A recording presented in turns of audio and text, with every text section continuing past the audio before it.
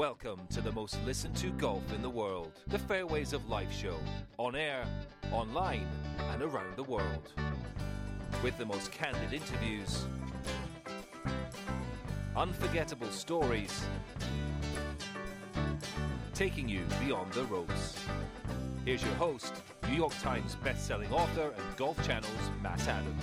Welcome to the Fairways of Life show. Pleasure to have your company, folks, on this Tuesday. Hope you guys are doing well. Reaction continuing to pour in from around the world to the victory of Brooks Koepka at the PGA Championship. That victory representing his fifth major championship win in his career. And it causes one to say, okay, we have Phil Mickelson with 6 majors. We have Tiger Woods with 15. And those are the two active players, if you will. Now, obviously, Tiger right now is not really active.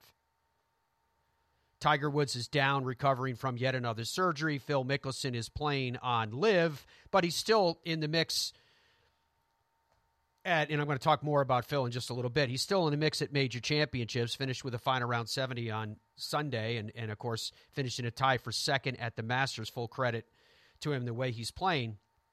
But, and again, with Phil Mickelson, it was only, in fairness, a couple years ago, he won that 6th major. So he's still part of it. So I'm hearing a lot of people say, and I'm curious what you guys think about this, I'm hearing a lot of people say that Brooks Koepka is the generational talent. In other words, the most prominent and most dominating talent of the next, call it what? You could say 10 years because it's going to cover his span. But if you say 10 years, you're almost bumping Rory from that conversation, but Rory only has 4 and Brooks now has 5, so does that eliminate Rory McIlroy from even consideration because Brooks has more majors? But having said that, given the fact that both Tiger and Phil have won a major in that 10-year span, albeit not the vast majority of their majors in that 10-year span, is it fair to say that Brooks Koepka over the course of, and for this purpose right now, just because we're throwing it against the wall and see what sticks, over the course of the last decade, is Brooks Koepka the, underscore the word the, generational talent? In order to say that, you pretty much have to, more than assume, you have to put majors above everything else, because outside of that, Brooks Koepka, his total wins, and that includes this most recent one, because it's very interesting if you look at the stats from the PGA Tour's perspective. I'm literally talking about PGAtour.com. They list Brooks Koepka now as 9 PGA Tour wins. They count this PGA Championship as a PGA Tour win. Right? And you had to wonder, how are they going to deal with that with, the battle between LIV and with PGA Tour, et cetera, et cetera. And again, it's the way it should be, in my opinion, but full credit to the PGA Tour that there weren't any games played. He was given a credit for a PGA Tour win because a major championship is a PGA Tour victory. So he now is 9. But what I'm getting at with that is, and this takes me back to a conversation I had one time with the great Arnold Palmer. And I was talking about the fact that Arnold Palmer is a 7-time major champion. Right, and we were talking a little bit kind of about, the ones that got away. Now, obviously, 1966 at the U.S. Open against Billy Casper is a huge one because Casper overcame a massive deficit to overtake Palmer and to win. So that was one conversation. Gary Player got him at the Masters. There are others, but those were a couple that we were talking about on this particular day that we were having this conversation. And as we were talking about that and the importance of majors, the great man himself, Arnold Palmer, kind of stopped the progression of the conversation in that direction and said, any win is important. PGA Tour wins are important. He's credited with 62 of them. Think about that for a second. Let that settle in. 62 of them in 7 major championship wins. Again, when you put that against the context of, say, someone like a Phil Mickelson, Phil has what, if I'm not mistaken, Dom, 45 PGA Tour wins and 6 major championships. Still incredibly awing. But it makes you realize once again, as if we need to, right, how great Arnold Palmer was as a player, as well as everything else that he represented as the golf's ultimate ambassador.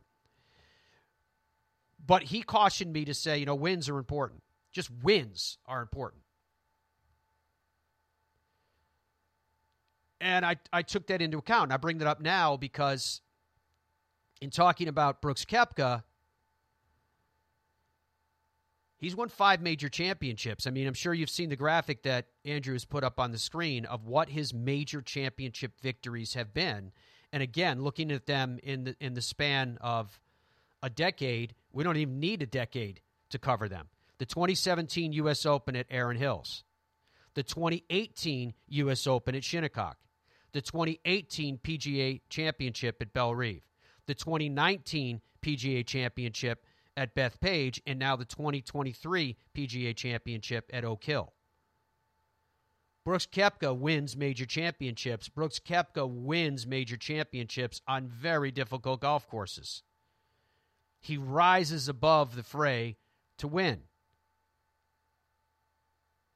But as a winner of 9 events on the PGA Tour, he's won 2 more times on LIV. Won last year, won this. In total, is that enough total wins for you to say, yeah, he's a generational talent? Or should it be defined by what he does in major championships? Also, in the wake of, and this was happening immediately, as we talked about it on Sunday night, but also in the days, now Sunday and Monday and the Tuesday, there's been a tremendous amount of discussion about Brooks Koepka and whether Brooks should be on the United States Ryder Cup team. Again, let this settle in for just a second. Brooks Koepka is now second in Ryder Cup points to make the USA team. Second. Now, Dom, I know you were going to send out a survey this morning, which I believe you go ahead and tell us what you sent out. I did. Not complicated today, Matt. The question is, should Brooks Koepka be on the U.S. Ryder Cup team, yes or no? And it is, Matt and I were talking a little bit about it, about the complexity of all this and the gray area. But it really isn't gray area, is it? It's yes or no. When the time comes, he will be on the team or he will not be on the team. Those are the only options. Now I just posted it. We just went live a couple minutes ago. So there's only a handful of votes, but right now it's 100% yes. 100% yes. Okay, good. Right good. Now, That's yeah. Interesting that you're getting that kind of reaction. I mean, in my mind, it's pretty straightforward. If you earn your place on that team, you have every right to be on that team. Well, the interesting layer to that for me, Matt, with this discussion is what happens if a LIV Tour player, and at this point we're pretty comfortably looking at Brooks, very potentially looking at Bryson and Patrick Reed as players, if they play well in majors, that are going to be in that sort of 7 to 12 on the points list. That's what's interesting potentially, to me. Yeah. Potentially. Where are they now?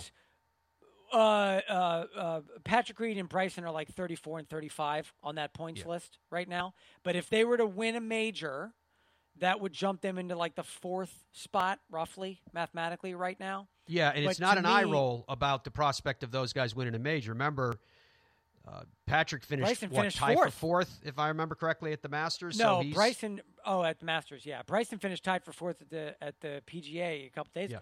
I didn't have time to get to that yet, but yes. So so they're definitely showing that they're capable of knocking on the door. So correct. You're saying, but my point is, what if Brooks does nothing else and these other guys win some elevated events and Brooks slips to 7th on that list, which I think mathematically is certainly possible. And the same with like Bryson. If Bryson finishes 9th and 5th in the majors, and then in the last 2 majors, he's probably going to find himself in that area, like 9th on the list. So what's interesting to me is what happens if these guys are in that captain's pick area. Because traditionally, right, traditionally 8th or 9th on the points list is a captain's pick, what, 85% of the time, Matt? That's almost always going to be someone who makes the team. Very rarely are they not.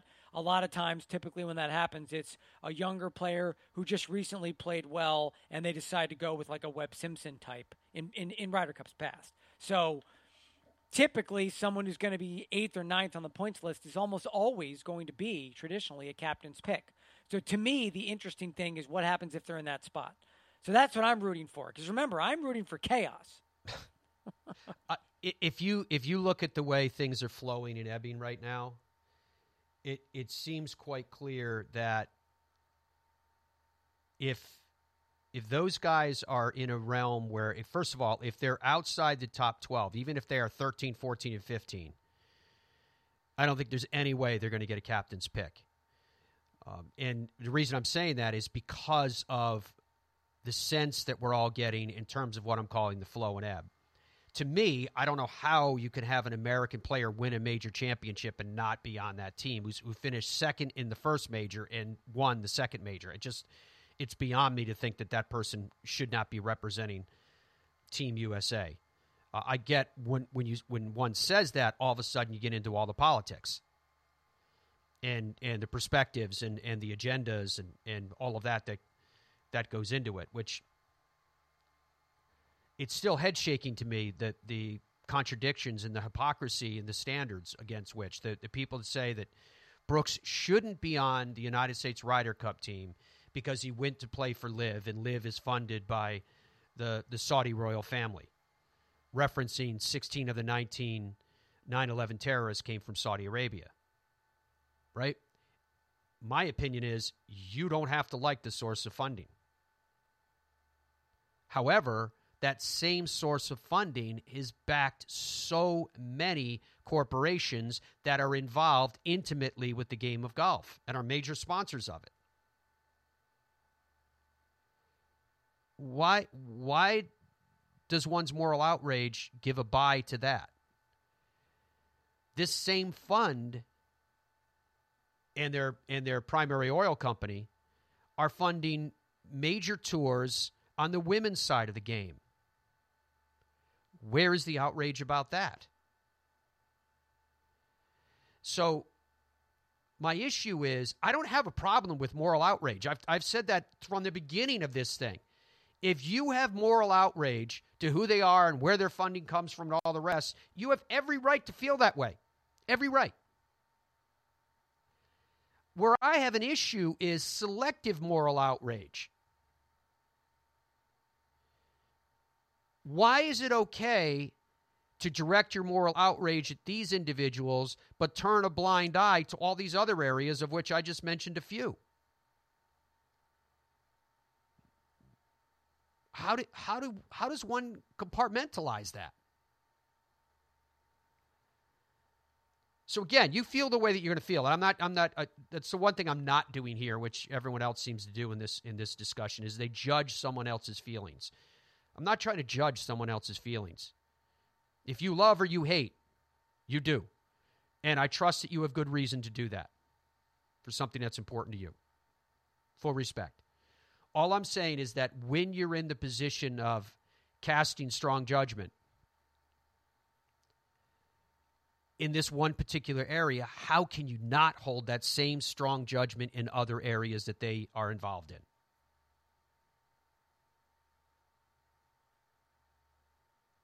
Right? That's what I'm saying with all of that. So the reactions are coming in far and wide. This was from actually a press release that LIV sent out to the media yesterday. This is from Justin Thomas, a two-time PGA Championship winner. He said, quote, Brooks dominated this day. Guy knows how to play in majors. Incredibly impressive. Congrats to Brooks and his team on another trophy, close quote. Now, I don't know if these quotes, which I suspect came from individuals' social media, probably did. But nonetheless, I'm just telling you straight up where I got it from. Victor Hovland, who finished in a tie for second, said, quote, Brooks is a great player, and now he has 5 majors. I mean, that's a hell of a record right there. It's not easy to go toe-to-toe with a guy like that. He's not going to give you anything. I think that quote was from his post-round comments that we featured on Sunday night. Billy Horschel said, greatest players in majors the last 15 years. Congrats to Brooks Koepka on his 5th major. Awesome job, buddy. Billy Horschel. So that question that I opened the show with, which was, how do you define and do you define Brooks Koepka as a generational talent and over what time period? And I decided on a time period of a decade because it covered all of his majors.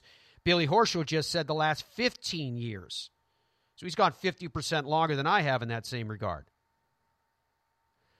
Coach Claude Harmon the third. This was via Alan Shipnuck in the Fire Pit Collective. Was quoted as saying, he's a generational talent.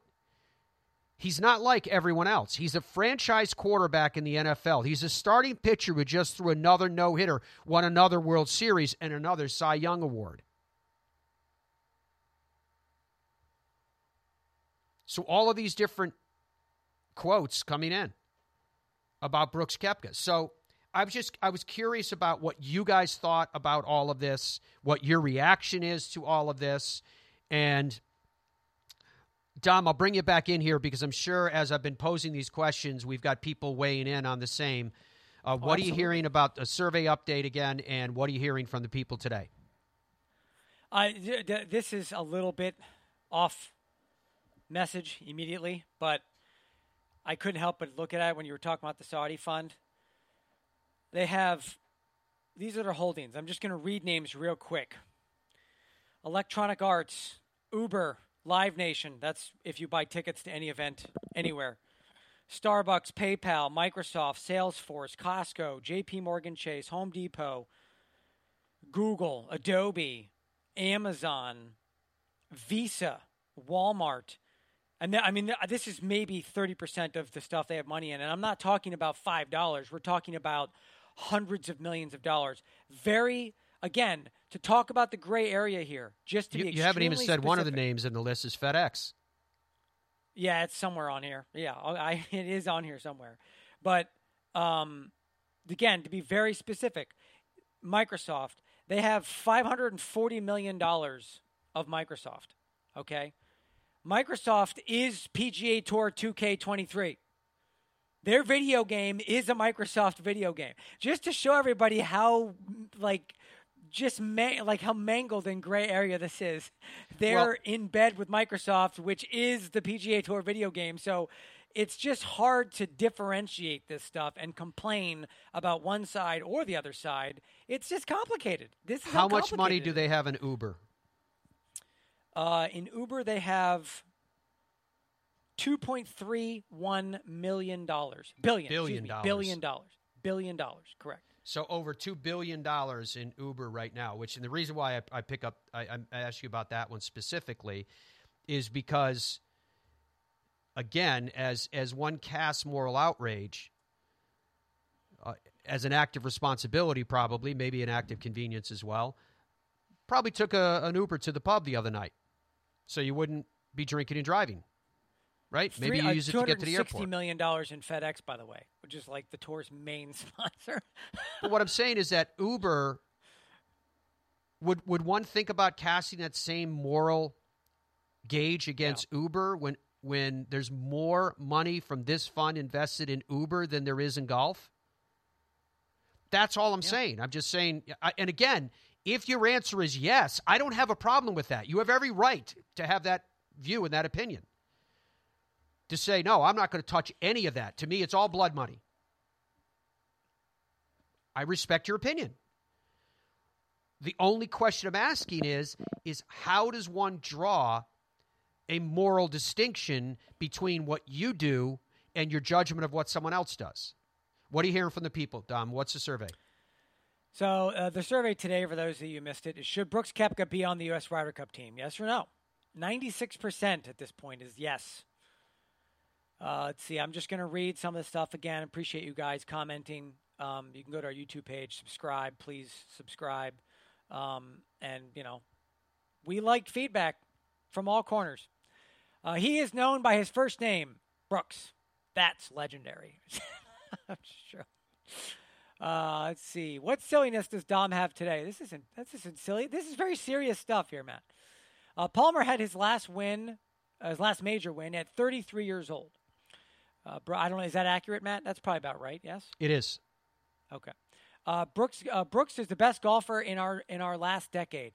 I'll stop there briefly. It's interesting that you brought that up about Arnold Palmer because that's the exact age that Brooks is. Yes, but what I was going to, and we can talk about this in upcoming segments if you please.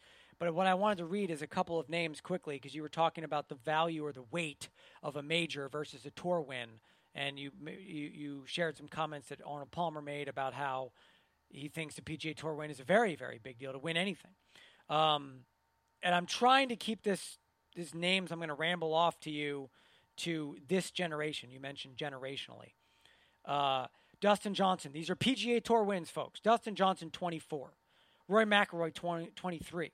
Adam Scott, 14. Jason Day, 13. Jordan Spieth, 13. Justin Thomas, 15. Patrick Reed, 9. Bryson DeChambeau, 8. John Rahm, 11. All these players have the same or more wins than PGA Tour wins than Brooks Koepka. But they don't have the major total. Again, how do you weigh that? Interesting. Let's see here. Palmer, 62 PGA Tour wins plus 7 majors. And silly that majors count towards PGA Tour win count. I don't think it's silly. That it counts for a lot of the sanctioned tours, correct? DP World Tour. It's not I silly. think It's not. Yeah. It's a major championship. It should count. Hey, Matt and Dom. Hey, what's up? How's it going? Brooks was never big on playing many PGA Tour events. The Live Tour suits him very well. Fair, interesting. If you ask Brooks in 10 years if his decision to join Live was worth it, I do believe he will say yes. Live will outgrow our expectations. Brooks will be legendary no matter what happens going forward. I think that last sentence is fair. 5 wins. I mean, Andrew, you can put that graphic back up. 20 people ever. That is rarefied air. If he quit tomorrow, he's still legendary, is he not? Oh, there's no doubt. Yeah. I think Bryson has done. It's 100% a resume that gets him into the World Golf Hall of Fame. Now, again, I don't know what all the politics are going to be with that going down the road, but he 100% deserves to be there. Yeah, yes. Bob writes, I think Bryson has done some growing up since he joined the Live Tour, and I'm glad to see it. Interesting. I think he has too. I think a lot of that. He hasn't played very well on that tour, for the record, though, Matt. Yeah, but I think what Bob there is referencing is, I don't really know if it has anything to do with Live. What I think it has to do with is maturity and getting older. And I also think that I've said this many times about Bryson. I don't think Bryson's a bad kid. I really don't. What I think happened was he was in a world where he was surrounded by people who basically all made money off him one way or another, worked for him in some way or another. So all he ever had was slaps on the back instead of an arm around the shoulder that said, are you sure you want to say that? Are you sure you want to do that? I think it's about guidance. I think it's about mentorship. And I think the other mistake that Brooks made was, because everybody loves the long ball, is I think he made a huge error and mistake in assuming that he possessed this massive popularity that would rise above any type of personal gaffes. And it didn't. It didn't work. The whole run-in with Brooks Koepka, at least on the front end, didn't help him. That run-in didn't help either one of them. Brooks came across looking like a bully, and he should have in that instance.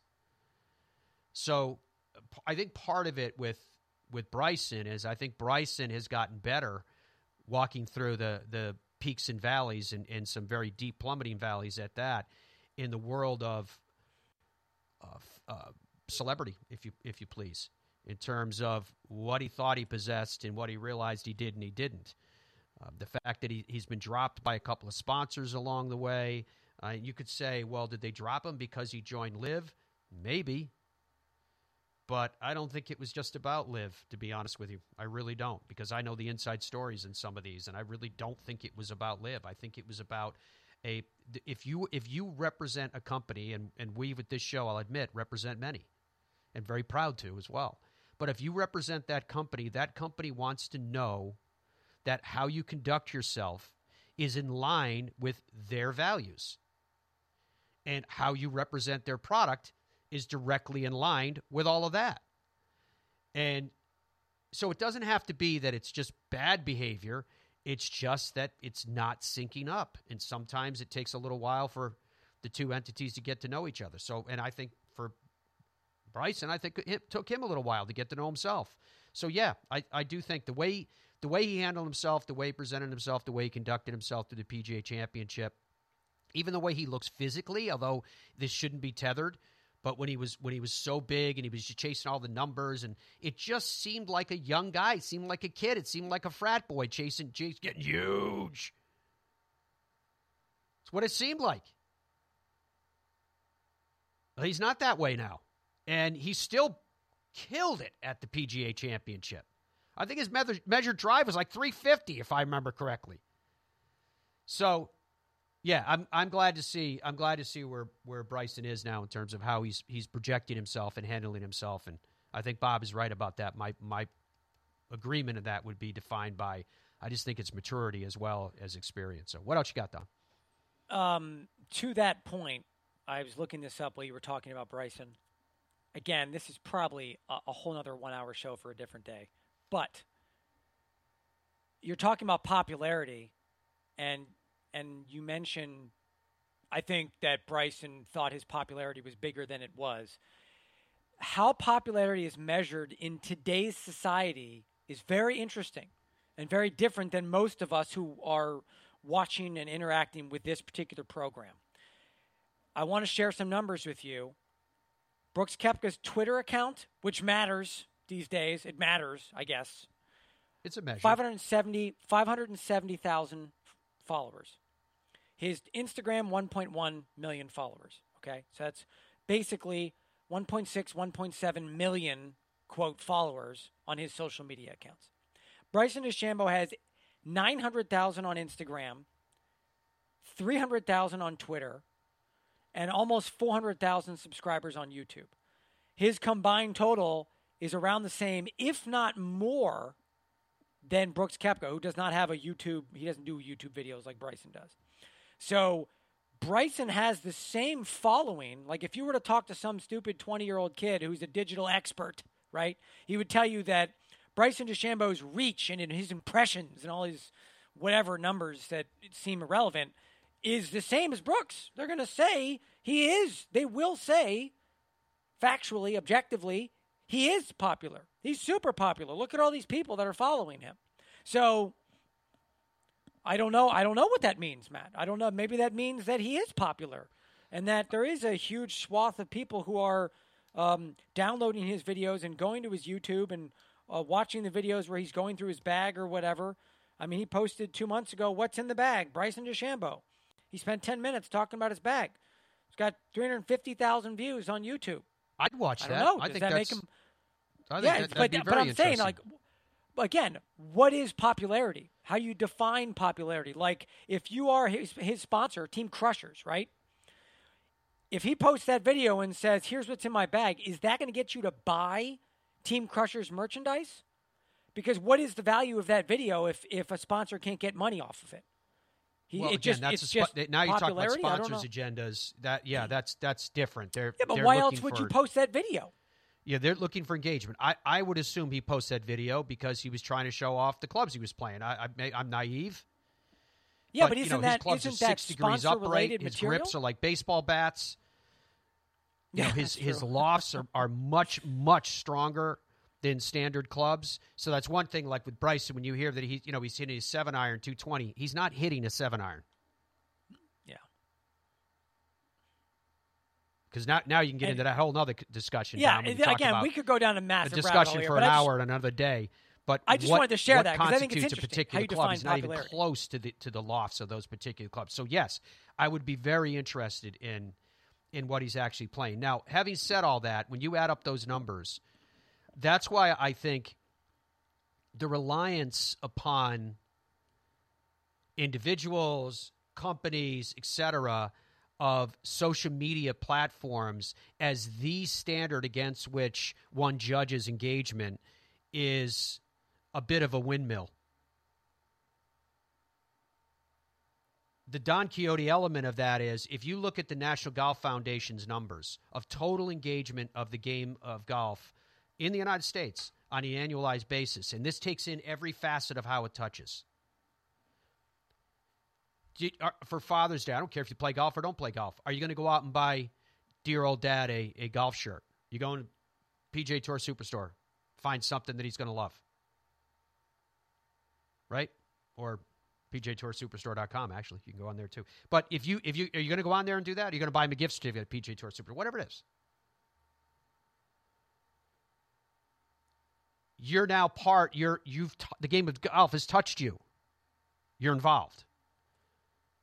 If you watch the Masters, game's got you. You're involved.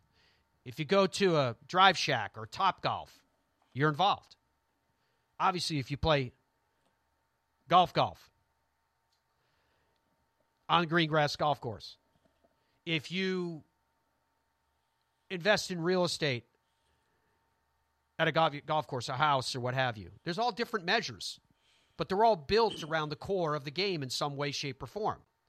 And even if it's tangential, if you've done the things that I just described, in a given year, you're measured. You've touched the game. Well, that number, according to the National Golf Foundation, is 100 million. That's 1 out of 3, almost, Americans that are touched by the game of golf. If we narrow down and start to look even closer, National Golf Day released these numbers, that between the green grass play and picking up a club and going, use it wherever. I said Top Golf and Golf Shack. It could be driving range. There's a lot of different places. Basically, you hold the club in your hand and you're hitting a ball. That number is 41 million. And the reason why I say that with emphasis is that if you look at 41 million and measure that against those social media totals that Dom just said for Bryson, roughly 1.4 million, right? 1.4 million standing alone is a very impressive number. There is no doubt whatsoever. Congratulations. But when you measure it against the individuals and their engagement in the game of golf, even those that stand, by my definition, at the core, in other words, someone that holds a golf club in their hand, 1.4 million of 41 million is a tiny percentage. It's a tiny, tiny percentage. So what I'm suggesting to you is that the 2023 measurement, and I realize it's primary, but the 2023 measurement of popularity is a little skewed. And it's skewed because of all those, as you noted, so-called experts that are telling us that this is an incredibly important measure. And I'm not diminishing 1.4 million. That's a huge number. Congratulations. It represents a lot. But when you measure that against the core of the game, people who do things with a club in their hand to hit a golf ball, at 41 million currently, the number is still tiny. So there's still plenty of room. What else you got, Dom? All right. Again, we can't get to everybody, but we're doing our best. It's sad that the PGA Tour's reaction to a LIV player winning a major is to give an unqualified PGA of America Club Pro an exemption in hopes of achieving better ratings. I think that's a reference to Michael Block. I don't see how those two are associated with one another. The exemption that Michael Block got into this week's Charles Schwab Challenge has zero to do with Brooks. It has to do everything to do with his popularity and the way that he connects. Sponsors exemptions at times go to celebrities. We've seen baseball pitchers get them. There's all types of people. Why does a sponsor give an exemption? Romo, for sure. Yeah, for Tony tickets. Romo, Dom just said, yeah. Why does a sponsor give an exemption? A sponsor gives an exemption, A, because they have the right to give it to whoever they damn well please because they're putting up millions and millions and millions and millions of dollars, whether you like it or not. Michelle Wee's got sponsors exemptions, multiple on the PGA Tour back in the day. So they'll find, they'll have a lot of guys that are kind of trying to claw their way back, or young guys that are looking for a break that will write letters to these different tournaments and go, hey, I'd love a sponsor's exemption. And they usually get one or two. But one of the unspoken reasons that sponsors have exemptions is to draw attention and to move the turnstile at the gate. Do you think Michael Block coming off the PGA Championship would qualify in those two categories alone, and there's many others that he also would help? You're darn right they would. But that being somehow a reflection, an act of disrespect to Brooks Koepka, I'm not buying that. What else you got? Let's see. Who's on, G. Willis writes, who's on the USA Ryder Cup committee? Stricker, Spieth, Thomas, PGA of America president, VP, and CEO. So no official PGA Tour representatives, correct? Question mark. No. Is he talking about who's making decisions? Yeah. That's why I'm team? saying no to you. I think what he's talking about is who makes the decision to get on the team. That goes to Zach Johnson. He is the captain, and in his quotes that he said on Sunday afternoon after he finished up is that he's going to consult with his vice captains. And then what they usually do is they go to, listed, by the way, for the record. They usually go to the players who are automatically qualified, of which there's now 6. Yes. So I'm assuming that will be the hierarchy that Zach goes to. But ultimately, who Zach picks, that's up to Zach. Yeah, there's not really a committee. Now, they did put together, what did they call it, Matt? A task force? They did originally, but it is actually committee now. Team, but yeah, but that's got nothing to do with who's picking the teams. That's correct. Let's see. Surf Sauce says, what's funny is this Saudi stuff that keeps getting brought up and then no mention of the LPGA Tour, which is sponsored by the same group. Isn't that sexist? First of all, that's not fair. And the LPGA Tour is not sponsored by the same group. Aramco has sponsorship deals with the LET and co-sanctioned events with the LPGA Tour. A whole series of events. I think it's 5 events, Matt, 6 maybe, and a couple of them are in the United LPGA States. Players are benefiting from those funds. Lexi won an Aramco event. Yeah, and we do say that. We've mentioned that a million times on this program. He's not. I don't think he's talking about us. That obviously we have brought it up. Let's see here. Going through stuff. Can't wait for Liv this weekend. Liv is playing this weekend in Washington, D.C. We'll get to that. Yeah, I'm excited about the fact that Liv is playing this week because we're going to get a chance to hear from Brooks Koepka again. We will. Yes, he'll probably speak on Thursday. Would be my guess. It's not going to be a soundbite, Brooks Koepka. It's going to be you had some time because when you win a major championship, those guys have to go through huge amounts of media, one after another, after another, after another. All these various rights holders from all over the world. I don't even know how many interviews they have to conduct. Not to mention the scrum interview. Not to mention the sit-down interview. All the rest. This will be a different setting, which I like. It's just sit down, chill out, answer a lot of questions. And I'll be flipping back. By the way, we're going to have it all for you then too. I'll be flipping back and forth between both tournaments this weekend. I think a lot of just traditional golf fans will probably be doing that. I'll likely be. Well, that's the big question that I have, and maybe that's a survey for another day, Dom. Yep. Is with the success of Liv players at the Masters, and with Brooks winning the PGA Championship, does that change your perspective of watching a Liv event? We touched on this in our show post PGA Championship. Does Liv as a league benefit from the solid play? I think amongst other things, it kills the narrative prior to the Masters, which was Liv players can no longer compete. They're washed up. They took the money. They're done. And what's always interesting to me, and it's not exclusive to golf. It exists in golf, but it's not exclusive to it. Where there's the mentality of, if I tell you enough times and justify it with eloquence and even facts, how something is going to be. These guys can't compete. They play in 54 holes and blah, blah, blah. Then somehow I'm going to twist fate to my will. Well, we've seen time and time again in life, in golf, that doesn't work. Players that have mad talent.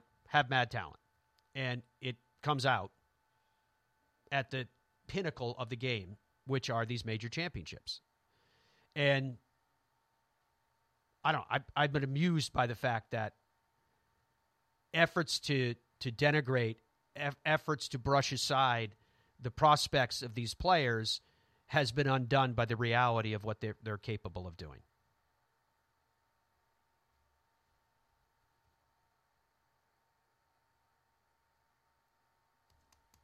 I'm going to read You done, some more Dom? stuff.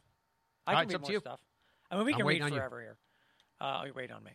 By the way, the PGA Championship enjoyed its best ratings ever. Wonder why that is. I have not seen ratings yet. I'll try and look for those. I'm not sure those have been released yet, so I'm not I sure haven't if that's seen it official anywhere. or not.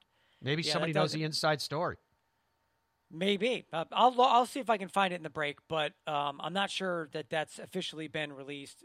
Regardless, the ratings for majors are always very high, and looks like this is Michael. He's saying you're getting a ratings boost from Liv. I don't know if that's true Again, either. see, People that's what wanna I was going watch to get Brooks. to. What the hell? Who doesn't want to watch that's Brooks? what you're saying the same thing that I'm saying.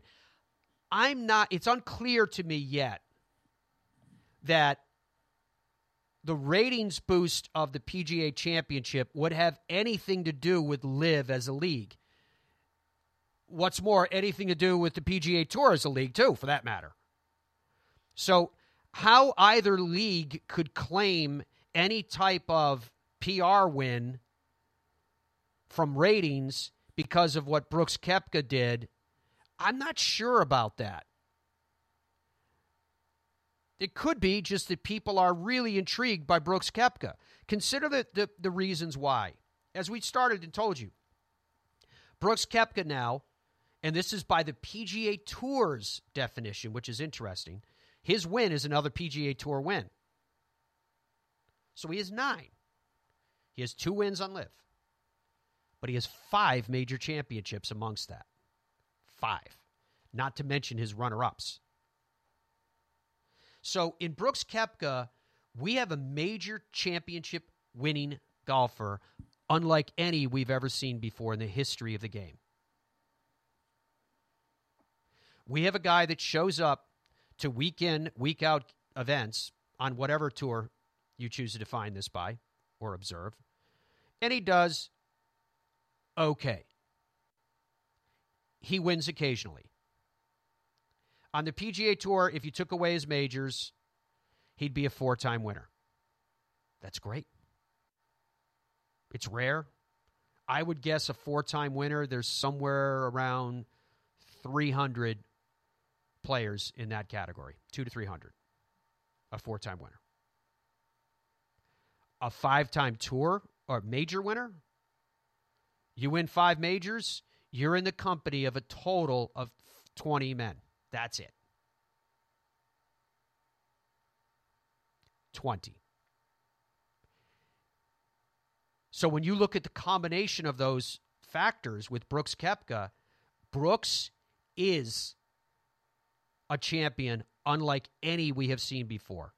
The closest thing that I could think of in golf would be Ben Hogan post-accident, when because of the damage to his legs, he couldn't play week in and week out, and he concentrated on the majors. I think about, for example, 1956, where Ben Hogan played 6 times and won 3 majors. The first, if you will, modern golfer, although that's a broad brush I just used, the first modern golfer to really focus on majors was Jack Nicklaus, who still won 73 times on the PGA Tour. But he definitely put more emphasis on major championships. But in terms of how it compares to Brooks Koepka, there truly is no other comparison. Just doesn't exist. All right, Tom, anything else before we wrap up this subject? Sorry, I had my microphone off there. I did want to read something that came in from the Sports Media Watch folks. These are Nielsen estimates. Doesn't support what they're saying. ESPN's coverage of the PGA Championship averaged 1.07 million viewers Thursday, and this is first 2 rounds, not the weekend, and 1.37 million on Friday, down 27 and 36% from last year when Tiger was in the field. Okay, it's understandable. So, I mean, I feel like it so far at least, it's what we said it was, which is the major championships, the viewership is up a little bit because it's a major, but it didn't skyrocket. It was okay. That's what but like. you're not yet comparing apples to apples because, as you noted, if you had Tiger in the field last year, and there's going to be curiosity there, and there's going to be interest there, what you have to look at is post cut. What happened on, and remember this was also an odd PGA because of the weather, but particularly what happened on Sunday. That's going to be the standard against which this whole thing should be gauged. So we'll see. You guys continue to send in your messages, and we'll get to it. 95%, by the way, say he should be on the team at this point. Brooks Koepka. Yeah, it's interesting. That's why I'm still... I mean, that's like every single golf fan. That's like everybody's like, yes, of course he needs to be on the team. That's interesting. That's interesting. It is. I mean, we're going to have plenty of time to talk about this because this is going to be a story for weeks and months ahead about him being on that team. He said he wants to be on the team. He wants to represent Team USA in Rome. Another player that's had significant experience in the Ryder Cup is Phil Mickelson. This is from Dave Shedlowski, PGA Championship 2023. In odd interview, Phil Mickelson does his best to bite his tongue. Now, this was after Phil finished up on Sunday. And this is what Dave writes. And you can find this at golfdigest.com. Phil Mickelson tends to make news when he speaks. On Sunday, he tried to not make news, which was news all the same. Following a respectable even par 70 Sunday in the final round of the PGA Championship at Oak Hill Country Club, an uncharacteristically reticent Mickelson seemed determined to fend off questions about the Ryder Cup, the importance of a Live Golf League member winning Sunday, and his current penchant for belching out pointed observations on Twitter. It was an odd 10-minute exchange with reporters, save for his readiness to make swipes at golf's establishment. That's the Phil Mickelson we all know. Quote, I guess it's because I know some things that others don't, Mickelson said. I just want to make sure everybody's held accountable, close quote. What those things are, he wasn't saying. There is an ongoing antitrust suit that Live Golf has filed against the PGA Tour, and the Department of Justice has an active investigation of the tour for which Mickelson was deposed, a fact that he confirmed on Sunday, saying, quote, I know a lot of stuff that will come out later, close quote, said the six-time major winner in another of his cryptic replies.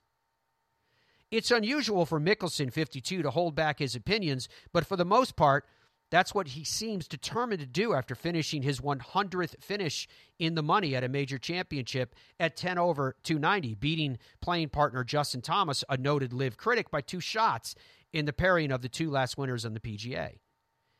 He was determined, but wholly successful. Quote, I don't see how it's any concern of the PGA of America what tour we play.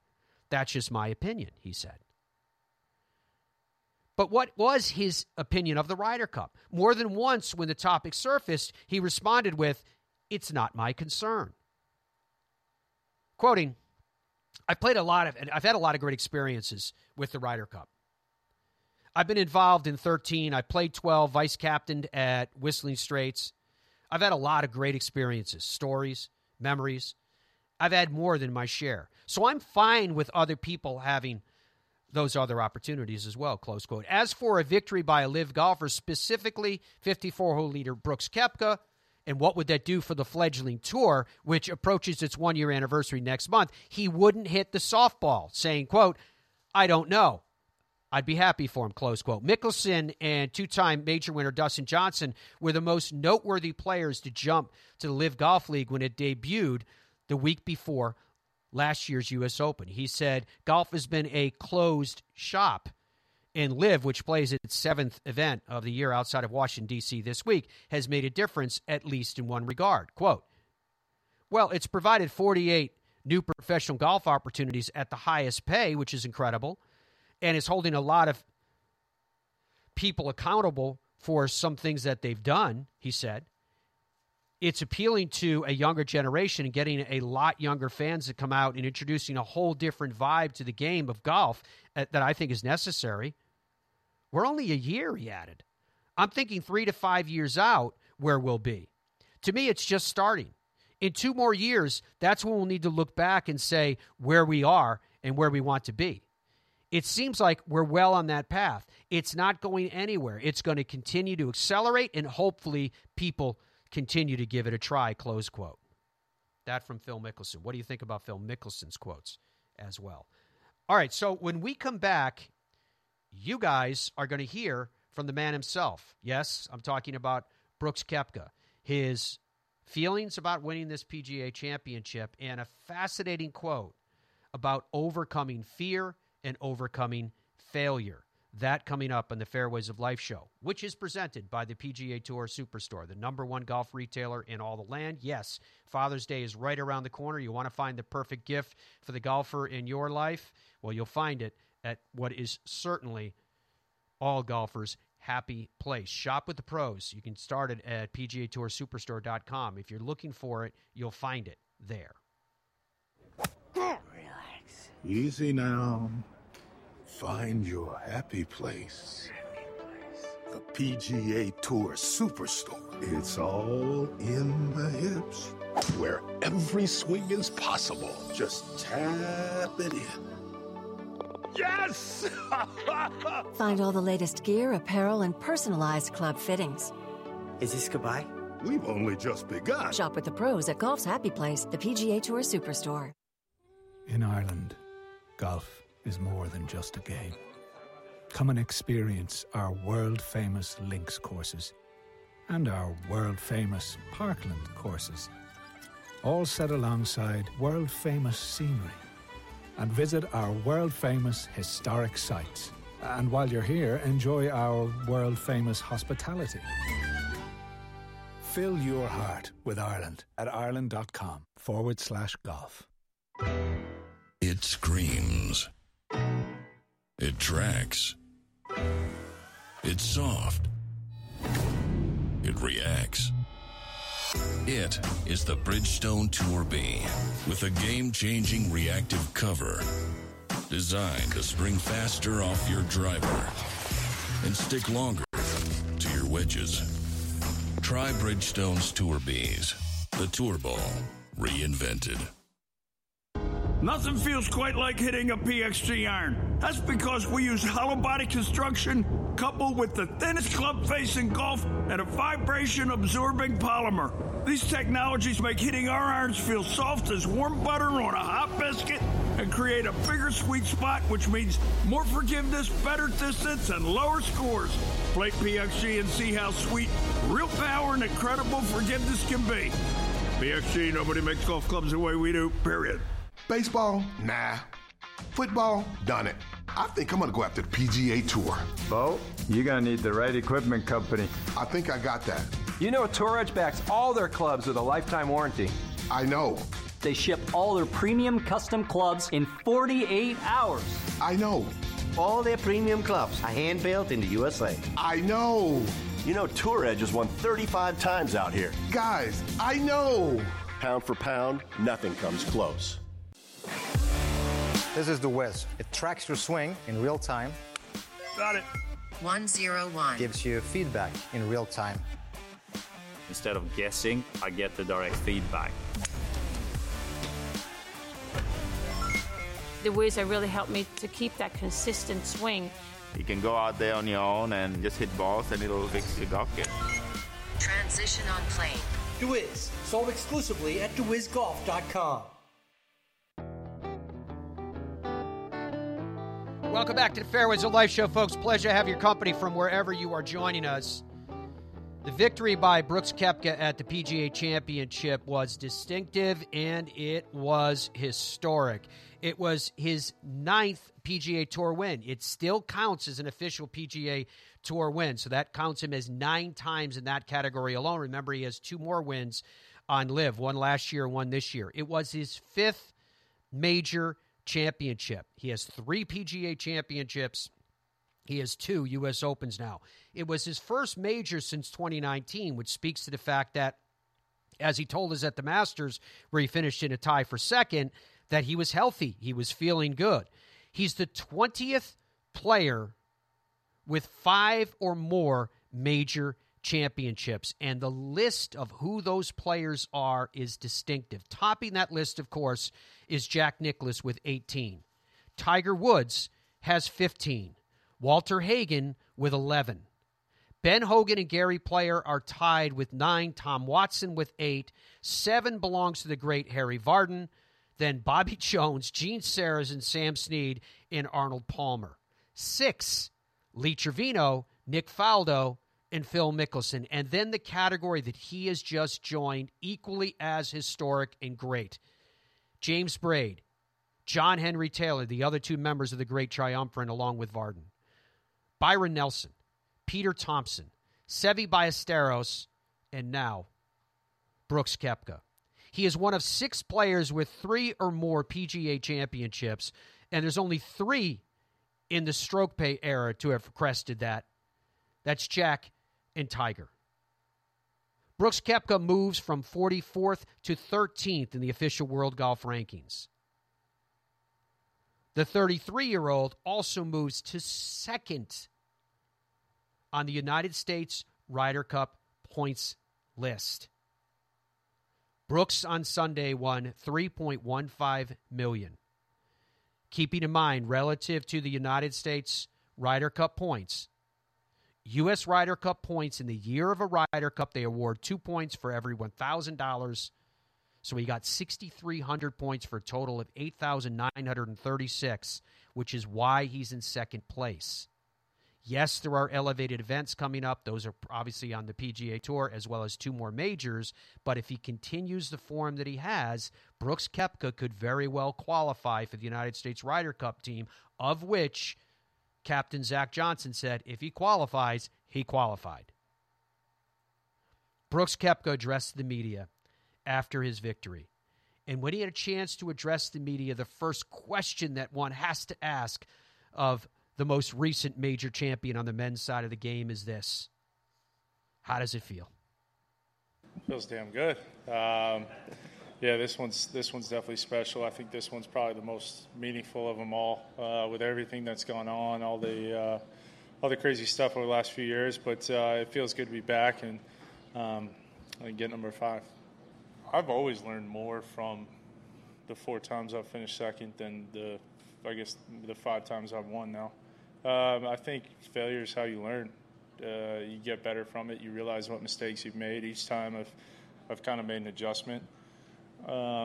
It's more mentality than it is anything. There's not really a golf swing or anything like that. It's just, you're going to play how you play. But mentally, you can kind of figure things out. And, I'm always trying to get better. So just trying to find that little edge, just to poke and pry inside my head. And really, I think the big key is just being open and honest with yourself. And if you can do that, then you'll be miles ahead of everybody else. Yeah, I definitely think it helps live. But, I'm more interested in my own self right now, to be honest with you. I think, it's a huge thing for live. But at the same time, I'm out here competing as an individual at the PGA Championship. So I'm just happy to take this home for the 3rd time. I think I was the first guy to win two live events. So to win a major is always a big deal, no matter where you're playing. And I think that's all it does is I just think, validates it for myself. I guess maybe if anybody doubted it from Augusta or whatever, any doubts anybody on TV might have or whatever, that I'm here, I'm back, I'm here. It's tough to explain. It's very hard to explain. It's just like you can't fathom how difficult it is just to get going. It was a lot worse than I let on to you guys, to let on to everybody. Like I said, I think maybe only 5-6 people really know the extent of it. And it was hard. Cold weather, it's achy. The swelling didn't go down till maybe a couple months ago. But, so that's almost, 2 years? It's been a long road, but look, that's who I am. I'm open and honest. I know I seem like this big, bad, tough guy on the golf course that doesn't smile, doesn't do anything. But if you catch me off the golf course, I'll let you know what's going on. And I'm happy they got that side, right? That's truly me. And some people might hate it, some people might dog it. But at the end of the day, it's just me. Really fascinating comments from Brooks Koepka. That was addressing the media at large following his victory at the PGA Championship. I was amazed by the comments that he made about learning more from failure from the 4 times that he finished second than he has from the 5 times that he has won. And that's very consistent where you hear from people that coach great performance will tell you, including the likes of even Michael Jordan, will tell you that you do learn more from failure than you do from success. And the fact that Brooks has the presence of mind to embrace that. He talked about being open and honest with oneself. Clearly there, I'm assuming, knowing where your strengths and weaknesses are so that you can work on the latter and continue to strengthen the former. All of that. The fact that he said, if there were any doubts, I'm back. Obviously, I paraphrased that part. But what struck me there was when he answered that question, it was more in context of external doubts where he was like, no, I'm back. But if you go back to the Full Swing series, documentary series on Netflix, when he said, and I'm quoting this, he said, I go back to the first major I ever won. I'd pay back every dollar I ever made just to have that feeling again for another hour, close quote. Let that quote from that show, when he expressed his doubt, when he said he couldn't hang with these guys week to week, paraphrasing. And think about that quote in the context of where he was when that was shot. The strength of his body. And then his last comments when he was talking about the fact of who you see him as a competitor on the golf course. He used the phrase tough guy. See him off the golf course and let you know where it's at. You used to feel the same way about Gary Woodland. Think about when Gary marched to his U.S. Open victory at Pebble Beach. There's the Gary Woodland you think you know, and then there's Gary Woodland that you know when you're in person. Gary Woodland on the golf course has a demeanor that looks very similar to Brooks Koepka. It's a tough guy demeanor. It's a focus. He's in that zone. But you know him off the golf course, one of the nicest guys you can hang out around. Easy smile.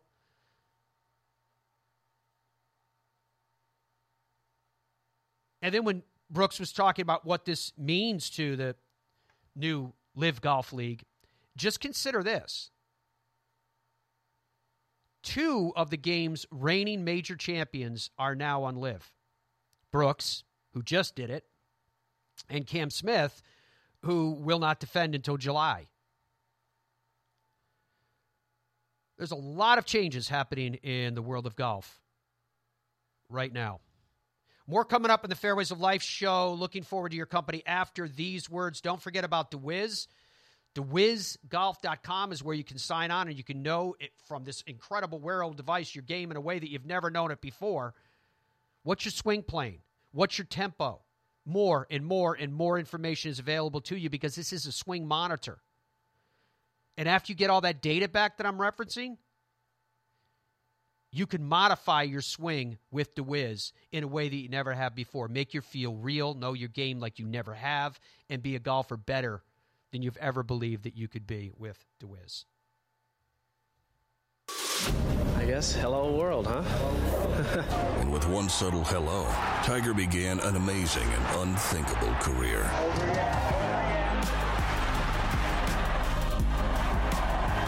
I've done it for 20 years now with Bridgestone. It allows me to play an aggressive style around the greens, and it's allowed me to win a lot of tournaments. Bridgestone Golf, proud to be part of your journey. Boyne Golf provides the ultimate world-class golf destination with 10 championship-caliber courses spanning 3 resorts. Centered in Michigan's northern Lower Peninsula, the courses are the products of some of the game's masters, including Robert Trent Jones Sr., Arthur Hills, and Donald Ross. From the all-inclusive vacation packages, elite instruction with the Boyne Golf Academy, tournaments, and so much more, Boyne Golf truly offers an unrivaled Michigan golf vacation experience. Just log on to BoyneGolf.com. This is The Wiz. It tracks your swing in real time. Got it. 101. Gives you feedback in real time. Instead of guessing, I get the direct feedback. The Wiz really helped me to keep that consistent swing. You can go out there on your own and just hit balls, and it'll fix your golf game. Transition on plane. Dewiz, sold exclusively at DewizGolf.com. Easy now. Find your happy place. The PGA Tour Superstore. It's all in the hips, where every swing is possible. Just tap it in. Yes! Find all the latest gear, apparel, and personalized club fittings. Is this goodbye? We've only just begun. Shop with the pros at Golf's Happy Place, the PGA Tour Superstore. Nothing feels quite like hitting a PXG iron. That's because we use hollow body construction coupled with the thinnest club face in golf and a vibration-absorbing polymer. These technologies make hitting our irons feel soft as warm butter on a hot biscuit and create a bigger sweet spot, which means more forgiveness, better distance, and lower scores. Play PXG and see how sweet, real power, and incredible forgiveness can be. PXG, nobody makes golf clubs the way we do, period. Zero Friction introduces the Wheel Pro Pushcart Golf Bag with its revolutionary 3-in-1 design, supportive legs that spring into action, a comfort grip handle with 3 locking positions, accessories for the modern golfer enhanced by 7 pockets for more storage, and removable all-terrain wheels which slide right into place. The new Zero Friction Wheel Pro Golf Bag checks every box for every golfer. Push, carry, or cart. The decision is yours thanks to Zero Friction. Head to zerofriction.com today.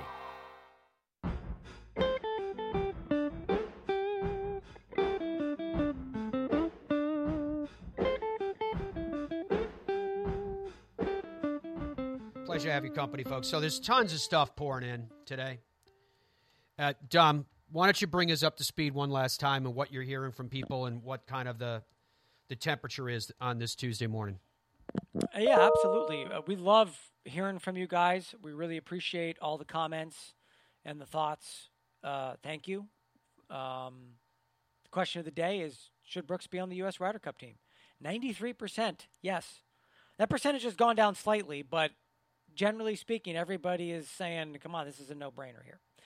I'll ask for you, Matt, for some clarification after I read a couple of these notes, but there's a lot of discussion here at the tail end of the show amongst the people about the European Ryder Cup team and also the U.S. Ryder Cup team and who's making decisions and how and whatnot. Yep. G. Willis writes, the Ryder Cup may have an issue with questions regarding how they've removed Henrik Stenson as European captain just because he joined Live Golf. Who made the decision regarding Henrik Stenson? Monahan will ban Live players from the Ryder Cup. No, wait, but do you want me to answer stuff as you go along? No, I'm here, just gonna. No. I'm gonna read a couple, and then I want you to explain it because this is actually quite clear cut here, and Matt will explain it to you folks so that you understand. Monahan will ban players from the Ryder Cup. Matt will explain why that's hilariously incorrect. I meant a committee, the PGA Tour, which decides the rules, dictates, what pool the team captains can pick from. Monahan and Pelly must go. The Ryder Cup should be composed of the best American players versus the best European Tour players from wherever which they come from. Imagine not taking Brooks after he qualifies on points. Zach has a tough decision to make. Well, they can't. That's true. Zach.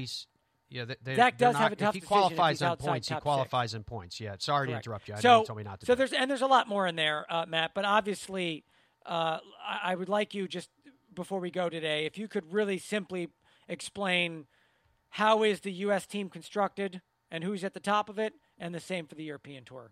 Yeah, the thing that people don't understand. Let's start on the American side for a second, because what's confusing, and it gets ingrained in confusion because. You'll have talking about major sports shows that don't know the difference, and they'll talk about PGA players this, PGA players that, and without the distinction of which PGA you're talking about, because there's two, the lines get all blurred and it gets very confusing. And again, I'm going to give this to you in a nutshell. So. It used to be the PGA of America until the late 1960s was it. It was the only thing that existed. They had a tour players division. And those were the players like Arnold Palmer and Billy Casper and all these players that played in tour events, Ben Hogan, etc.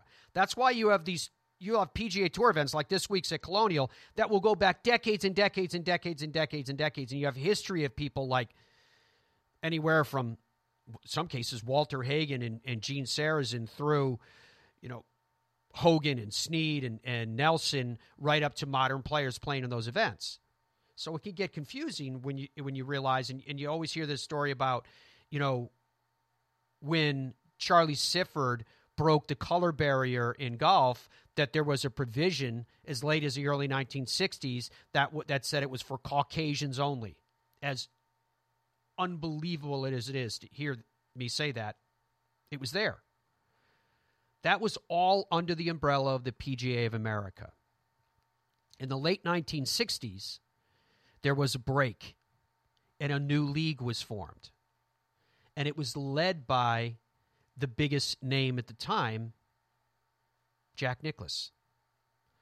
Because they went to the PGA of America and said, look, this really isn't working for us, kind of treating us as a PGA of America professional, and we go through all the same training and all the rest, but we're tour players.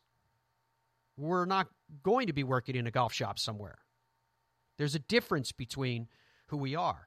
The PGA of America didn't like it. And Arnold Palmer, who was supportive of Jack and others' efforts, still was more kind of a bridge, a conciliatory bridge along the way. He was an important and wise voice.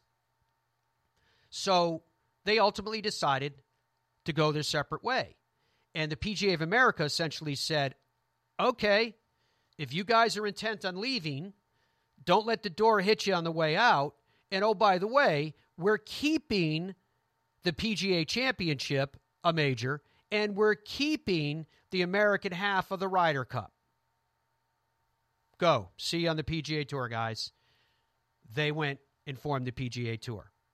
The second commissioner of the PGA Tour, of course, was Dean Beeman, and Dean Beeman was and is the George Washington of the PGA Tour. He was absolutely ingenious in what he built and how he did it and the vision that he had. Again, another story for another day. So now on the U.S. side, you have two separate organizations. The PGA of America, which controls the Ryder Cup. The PGA of America, which controls the PGA Championship. And the PGA Tour, where the players play, and it's owned by the players. Those are the two entities. So when someone says, that's why I chuckled a little bit, didn't mean it to be disrespectful, it just struck me as humorous, when someone said that Jay Monahan was going to keep players from playing on the Ryder Cup, he has nothing to do with the Ryder Cup. Zero. So the so-called task force that Dom mentioned earlier that was put together as to what to do, of which, incidentally, Phil Mickelson was very prominent. They basically decided that what they wanted to do was put together an entity, a mind trust, really. And Davis Love III described it to me as a Team USA. Like, I'll ask him, what's the record with Team USA? And he combines the President's Cup and Ryder Cup over whatever period of time you're talking about, because he says it's all Team USA.